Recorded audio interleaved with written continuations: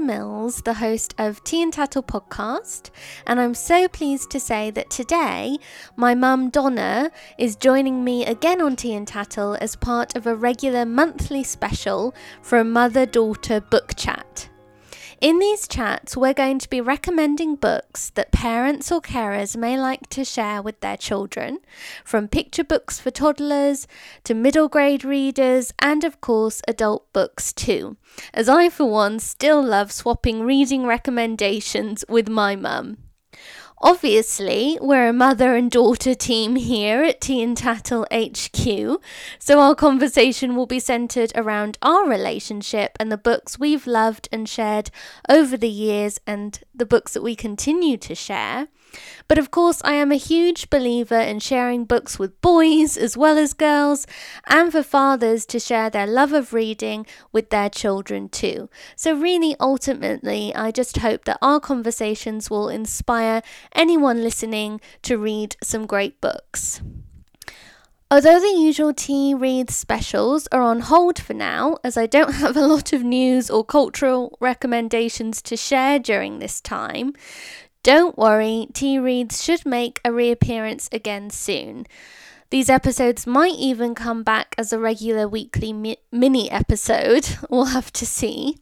But for now, today, let's get on with the book chat. Hello Mum, how are you? Hello Miranda, I'm fine, how are you? Well, thank you. What have you been reading this month? Well, that's a very good question because you recommended a couple of books to me which were an absolute delight. And I must say, you told me to read On Chapel Sands. Yes. And I absolutely loved that book. And you were so right. It was something that really swept me away. So I was so grateful for the recommendation. I listened to your interview with Laura Cumming and it was wonderful. I thoroughly enjoyed it. Oh, I'm so happy that you read it and that you did enjoy it. I mean, as soon as I read it, I knew that it would be a book that you would love. So I'm so glad that you read it yourself and that you did really enjoy it. I know you're so interested in family history. That's all about family history and of course a mother and daughter relationship. It's wonderful and I loved the mother's writing. She does include quite a bit from her mother's journal and I would have loved to have seen some of her mother's artwork and weaving because I think she went on to do weaving, didn't she? Yes, she did. I know, I would have loved to have seen that. I thought it was so interesting that Laura Cumming is an art critic and both her parents were actually artists. It really runs in the family. Well, I've had a pretty good reading month as well. Yeah, what have you read, love? Obviously, I've had to read a lot for the podcast, but I also read Hamnet by Maggie O'Farrell. Okay, that's a big one on people's lists, I know. What do you think? I've been kind of eager, but I wondered what you would think about it. Yeah, well, I can see why people are raving about it. I thought it was really good. I'd be kind of curious for you to read it because I'm not sure what you will think of it. Oh, okay. I am. Yes, and it's really sad. Hamnet is very sad. I really sobbed over it. I mean, this isn't a spoiler because it says it in the author note right at the beginning, so this isn't a spoiler. But of course, Shakespeare's son Hamnet died when he was about 11 years old, and I just find anything that deals with the death of a child is, it's really tragic, isn't it? Yeah. It is very tragic, and she's very good at writing about grief and loss, and so I think that's really amazing how she does that in the book, and it's just so heartfelt, but it sort of rips your own heart out at the same time. So it's very sad. Definitely one that you maybe would need some tissues with. Yes, well, I saw the little piles from you, so I guessed it was a bit of a tearjerker. Yes. Obviously, I think that Maggie O'Farrell's a brilliant writer as well, and it is really beautifully written. How did she handle the fact that there really isn't any historical fact much anyway, if really anything? Yes, that is interesting, because in fact they don't even know how Shakespeare's son died. No. So a lot of it, I think she says in a note at the back that she tried to stick to facts as much as possible, and she made certain decisions on some facts. So Shakespeare's wife is often known as Anne Hathaway, but apparently in her father's will, she was listed as Agnes. Yeah, okay, So, I've heard that. Yes. Yeah, so in Hamlet, Maggie O'Farrell made the decision to call her Agnes. That's not really Anne. interesting. So that was interesting. But of course, a lot of it is just conjecture and also her own imagination. And I think that's an important way to read the book, or it's important to keep that in mind, because it really is so much a work of fiction. Yeah. And Shakespeare's name isn't even mentioned. The name Shakespeare isn't mentioned. William isn't mentioned in the book. Those two names are not mentioned. So the real point of it is really about Agnes, his wife, and it really is her story, and the story of their son as well. So in that way too, you might have expected a book like that to make more references to Shakespeare's plays.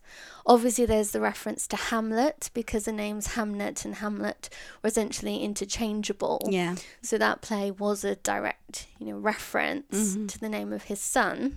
But you might expect there to be more references to his plays, and maybe in the language as well. And there really aren't. I think it reads like a very modern story, to be honest, in many ways. Okay. Or it definitely feels like it's definitely a modern writer. So it doesn't use archaic conversation style or anything like that? No, it really doesn't. And also just the character of Agnes, to me, is a visualization of what she would be from the perspective of a modern day writer, for sure. Well, that's interesting. That's a good thing to know. You're not really getting a sort of fictionalized biography, more like a person reimagined from very little fact. Yes, exactly. And that was the only quibble I had with it, is Agnes almost reminds me of a fairy tale Disney princess type character. Disney princess. Yes, because she's almost she's almost got this witch-like quality to her, which Maggie O'Farrell plays with in the book, but she's almost like this kind of animal whisperer. And there's a scene where a squirrel comes into the room and sort of nestles on her shoulder. Very Snow White, is it? Yeah, I know. So I personally felt that was going a little bit far, but I don't know if that's because a lot of the books I've been reading lately have had these same themes of women and witchcraft, and the historical implications of that, and the way women were persecuted for that, but also this kind of second sight and almost this fantasy kind of element I felt came into Hamlet a bit. And I don't know if I'm just a little bit, I've read too much of those all at once. Yeah. Yeah. So I don't know if I'm just a little bit tired of those themes, or if I felt that was just slightly overdone. Well, it still sounds worth reading, though. Yeah, it absolutely is, and I can see why it's been shortlisted on the Women's Prize. And it's such a beautiful physical book, isn't it? I mean, I remember that the cover's beautiful on it, and you lift it off and there's sort of gold on the red boards and everything. Yeah, that'd be nice. Yeah, it is really beautiful, but I think definitely just come to it as this real complete work of fiction, and don't think of it as a biography in any kind of way. No, and it isn't trying to be that, to be fair, either. It's not a fictionalized biography. It really is just this work of imagination, is what I would say. Oh, well, that's wonderful. And of course, reading it right now is also quite poignant, because it's not known how Shakespeare's son died, but in the story, he dies of the Black Death. He dies of plague. The plague. Yes. And there's a strong bit in the book where she writes about how all these brief chance encounters ended up with a child in Stratford-on-Avon getting so ill. Well, I was thinking, I mean, I'm not up to it right now, to be honest, but when we're through this, I'd be quite interested in rereading A Parcel of Patterns. That was a children's book which was set, I think it's in there's, I don't know how you say that, but it's EYOT, but it was the sort of plague village where they kept everybody away to try and contain the plague in the area. So I was thinking, I must try and do that. I think that was Jill Patton Walsh, and I'd like to read that again. I think we've got a copy. Yes. So that would be a good one. I think Astercot by Penelope Lively might be one about the plague too. I'll have to check that. Yeah. There are a couple, but I can't read it right now. It's depressing enough living through it here right now without, to me, reading. I want more escapism. I know. Everyone's different with that, aren't they? They are. I prefer more escapist reads at the moment. I understand why but people would want to read that sort of thing, but for me, it wouldn't work. So you have to do what you want to do, don't you? Yeah, I think you should maybe read Hamlet a bit later. Okay, yeah, I don't really need to sob as much as you do. That's true. But yeah, I still recommend it. Anyway, what sort of books did you choose this month for our project? Which Yes. Okay. So what we're going to be recommending is 3 books each, and we're always going to choose some kind of picture book, some kind of book that is good for children or YA. Yeah. And then an adult book. Lovely. So can't wait. I've got my 3. And the first one I want to share is the picture book, which is very special to me. It's called Betsy and Dr. Ross Discover a Black Beauty by Betsy Ross Collar. Well, there's a story behind this one. Yes, I think that this is the very first book event I can remember. It was like the sort of first book event that probably set off some of my passion and interest in going to that. author and book events. Because this really started it. Because I remember when I was in reception, so when I was about 4 or 5 years old, and we were living in France, but I was going to school in Switzerland at the International School of Geneva. That's right. And was teaching there too. Yes, exactly. You were a teacher at the same school. And this author, Betsy Ross Collar, who is actually American from Ohio, but she was living in Switzerland at the time. And I think she must have come to the international school and given a talk on her books. She did, and I think she did library events or something, because as far as I remember, it was a long time ago, obviously, each class or each year group kind of went to the library and she gave a talk about her book and read it and everything. And I know how enamoured you were, because guess what? We ended up buying the book. Yes, exactly. And I remember just loving, she must have read the book to us, and I adored it. And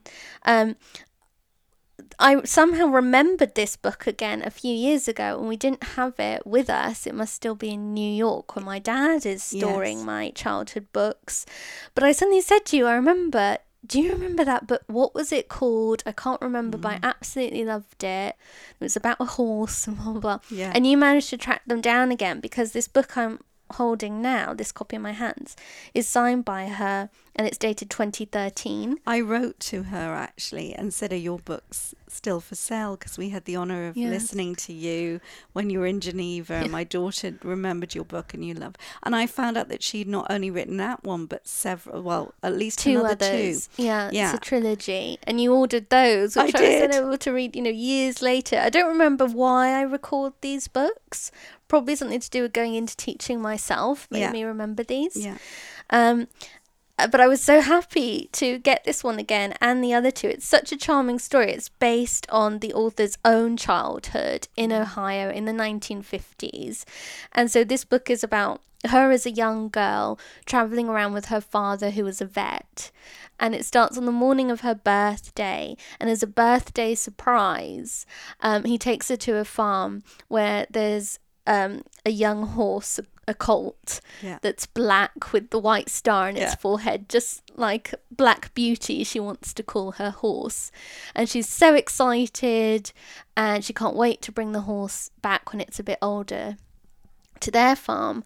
But later on in the day, they visit another farm, and there she sees an old horse that's not been very well taken care of, and it's also black with a white star, but it's blind.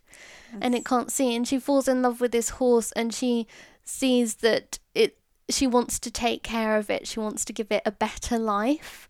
So in fact, she chooses that horse in the end. It's just the most touching story. It is, and even more wonderful. touching when you realise it's based on a true story, that all happened. And the artwork is so distinctive. I mean, I can still remember the pages very well. The illustrations are beautiful. This is partly what made me so fascinated with this book as a child. They're very naive style illustrations, and there's so much detail to them. I remember just poring over each illustration and loving it. This is a book I think you would definitely read to your child, because there's quite a lot of text on each page. Yes, I mean, I'm certainly at first I read it to you. It would have been beyond what you could read yourself. Yes, and the vocabulary is actually very advanced, so it's an excellent book to read to younger children. Yes. But they would have to be quite advanced readers, in fact, to read it themselves. I think it's quite a bit more advanced than a lot of picture books, and there's quite a lot of text on each page. Yeah. But it's a great book to read aloud. So sadly, I think they are a bit hard to find, but I will link to her website in the show notes. Lovely. So I think she also sells cards now and maybe prints or something. Well, she made her career as an artist. Yes, it said, she started out painting scenes in Switzerland, and that kind of started her as an artist. So there probably is some more stuff. But yes, I'll put the link in to her website in the show notes. Well, that's a lovely memory. Yes. How about you? What's the picture book Well, I chose a picture book by actually the same author as the adult book I'm going to discuss in a bit. Super. Because I absolutely loved this picture book. Now, it came out, I think, in 1998. So it was, you were sort of in your teens then. So it wasn't one that well, actually, I think you were 12, actually. But it wasn't one that I bought for you, although your cousins were born, and I did used to collect picture books for them, and we often would go and look at the new books and make decisions about which books to send them. I remember that. And also, even when you were older, for every Christmas we always chose, do you remember, children's picture books, a new one for every Christmas to add to the basket. But this was one that I absolutely loved. It's called The Circle of Days from Canticle of the Sun by St. Francis of Assisi, and it's been translated, and the words chosen and the poetry done by Reeve Lindbergh, and it's been illustrated by Kathy Felsted. And we did have a few other books by that were illustrated by Kathy Felsted. We had a poetry book about the Caribbean poets called A Caribbean Dozen, and then we had by Reeve Lindbergh, we had What is the Sun, which was another book that was beautifully illustrated with rhyming text that we sort of loved as well.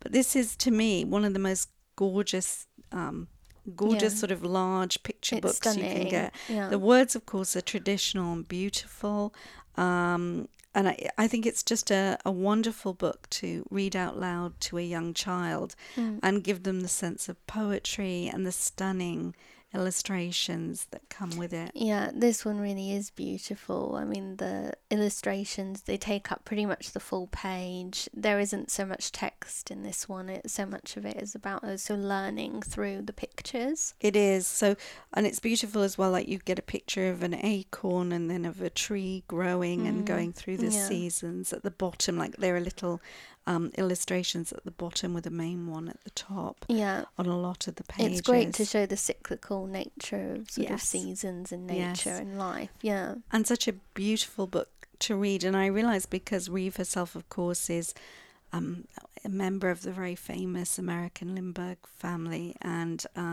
she is in fact an American, but this illustrator Kathy Felsted is in fact British, because I remember when I first looked at this book thinking, oh, that's interesting, because that's a British robin, not an American robin. She must be British. So that was something I picked up right away. But it's very international. The children shown, the landscape shown. It's beautiful. So one that I really recommend. Oh, that's lovely.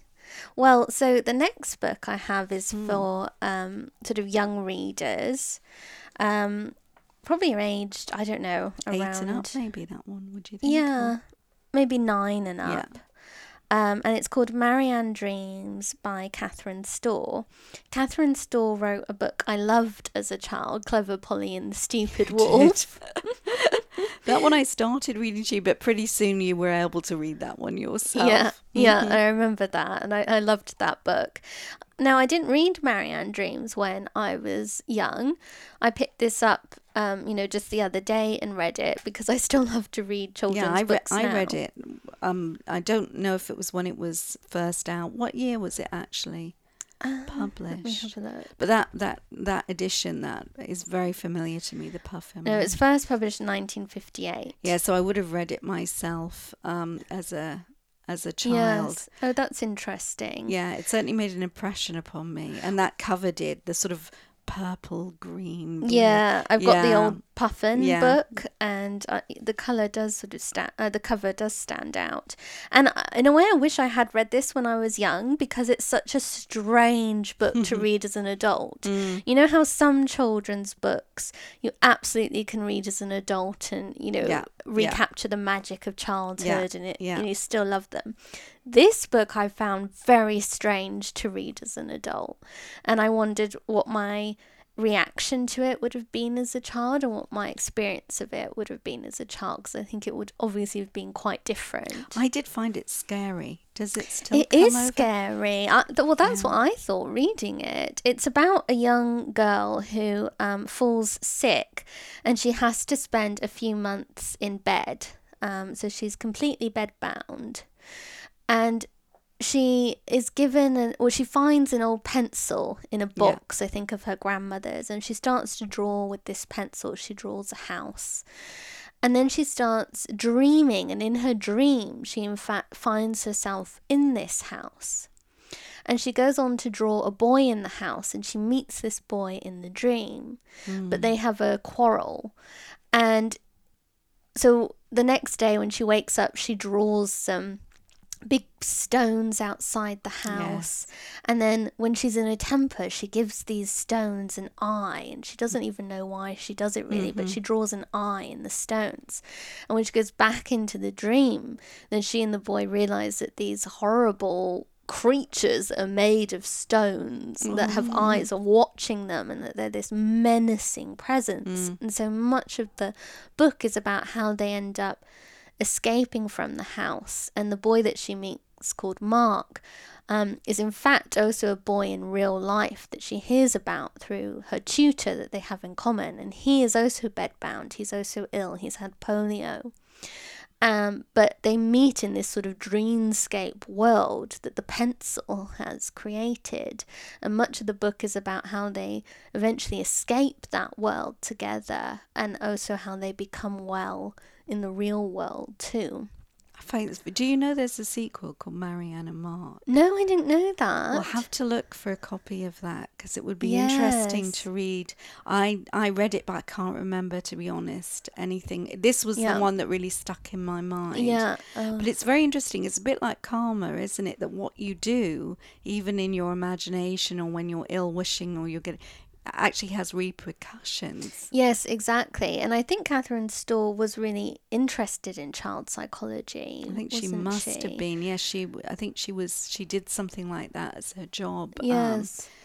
I think that really comes out in this book. But it is quite a disturbing read, and I think it is rather frightening. Well, you probably don't remember, but in fact, as much as you loved Clever Polly and the Stupid Wolf, there was sort of elements of real scariness in that, but of course Polly overcame it. Like, I think she's looking at the importance of scary fairy tales in children's development, and how you shouldn't try and make everything sugar sweet and pink and rosy for children. That they need to face reality through fairy tales and stories as well, and imaginative things. That's so interesting. Yes, I think there is this sense of the importance of imagination, and, creating worlds in your own mind. But yes, also having this awareness that any bad feeling or anger that comes out could actually just be reflected back on yourself in some negative way.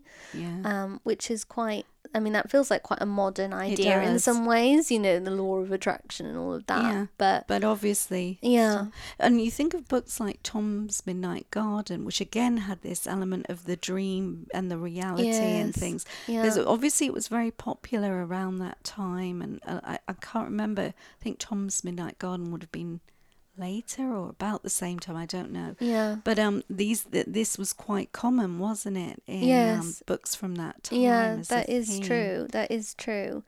So anyway, and also I don't know if you know this, but she lived in Hampstead. Oh yes, we've mentioned that actually before. I think you found that out. I did, and that is really interesting because I've lived in Hampstead in the past, and we live in West Hampstead now, so we know the almost area. A local author. Yes, I love that.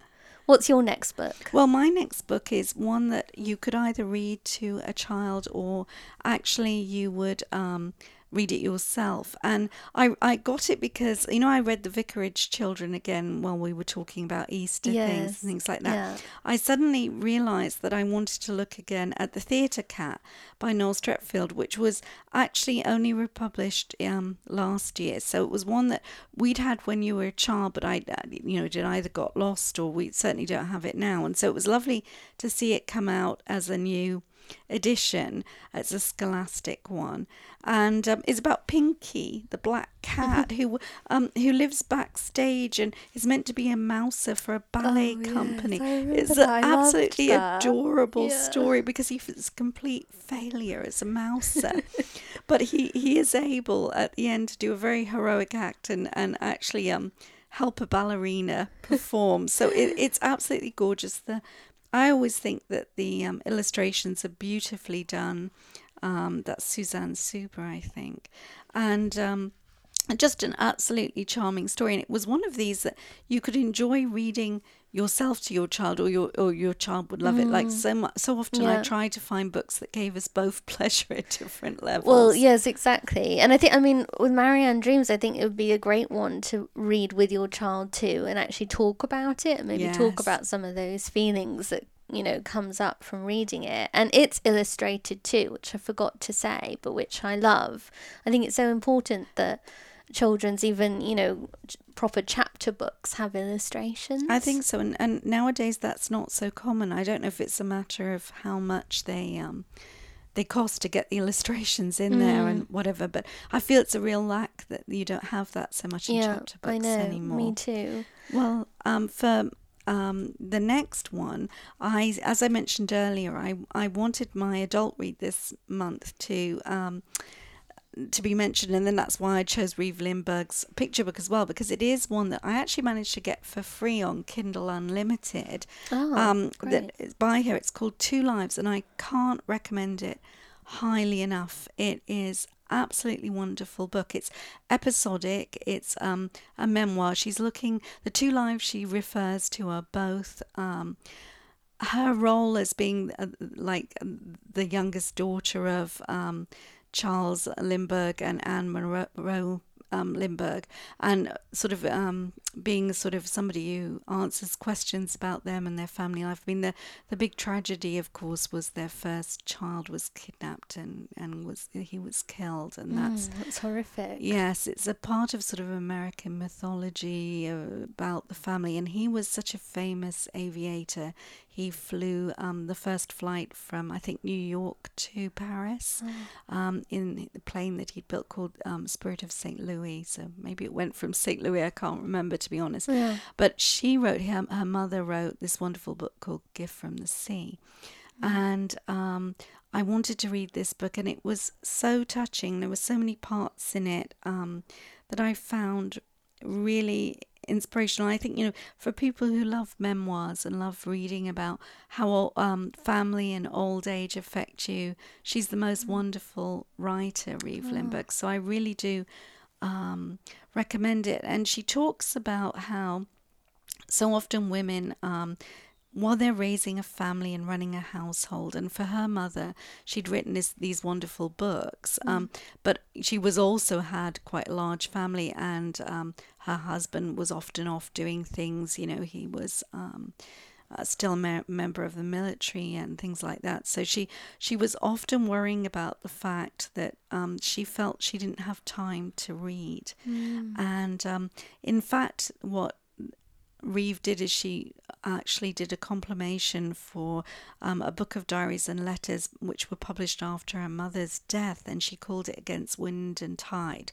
And she says, the title was chosen by her editor and came from a phrase my mother often used to describe what it was like to try to write while raising a family and running a household. The phrase came from a letter Harriet Beecher Stowe once wrote to her sister about the same conflict in her own life.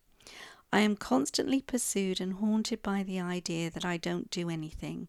Since I began this note, I have been called off at least a dozen times. Once for the fisherman to buy a codfish, once to see a man who had brought me some barrels of apples, once to see a bookman, then to Mrs. Upham to see about a drawing I promised to make for her, then to nurse the baby, then into the kitchen to make a chowder for dinner, and now I am at it again for nothing, but deadly determination enables me ever to write. It is rowing against wind and tide. And I thought, wow, that's so interesting. So many female writers have said the same thing, haven't they? Yes, they have. Yeah.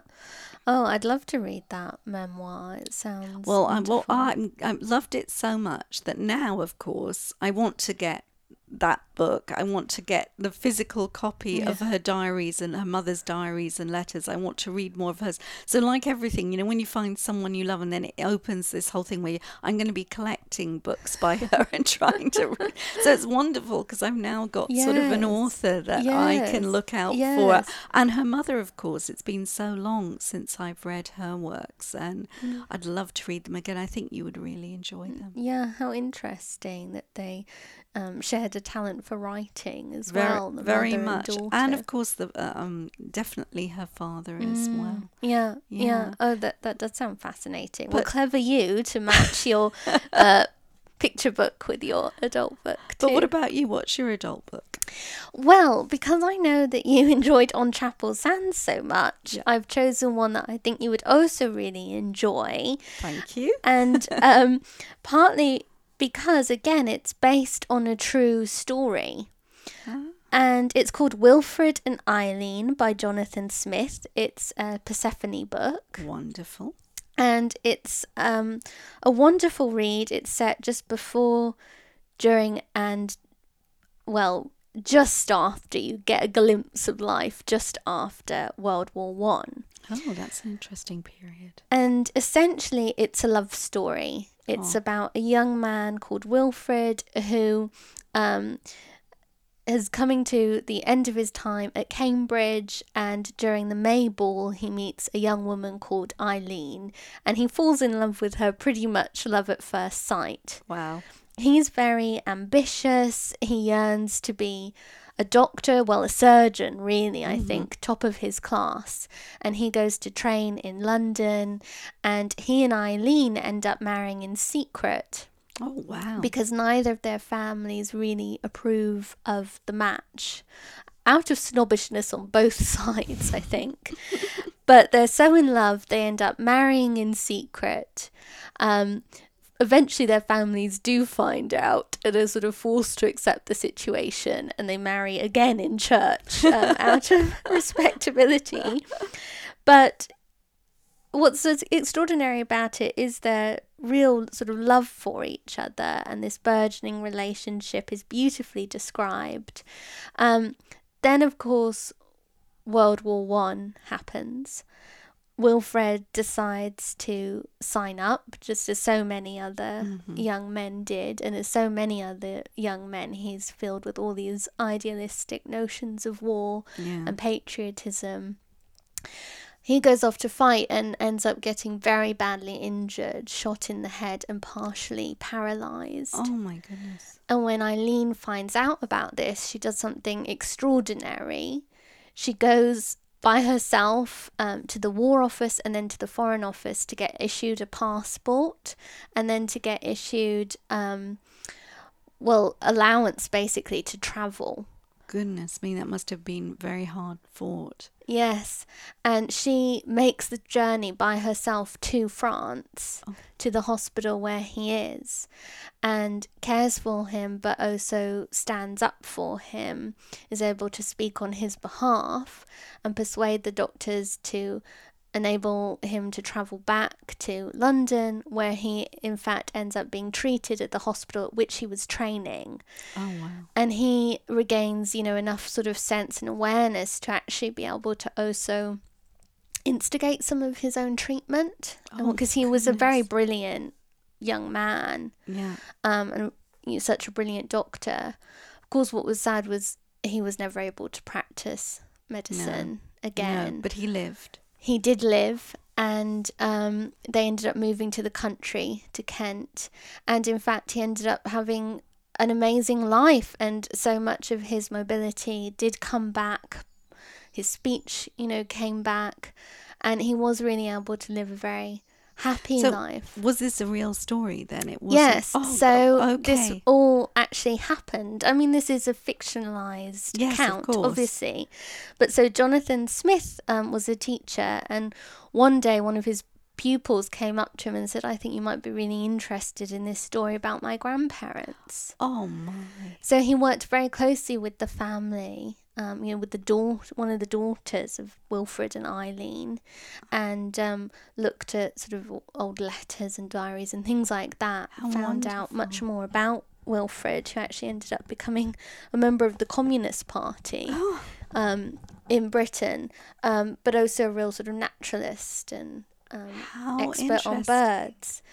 And just a fascinating story. But like I said, at the heart, it's this really touching love story, about two people.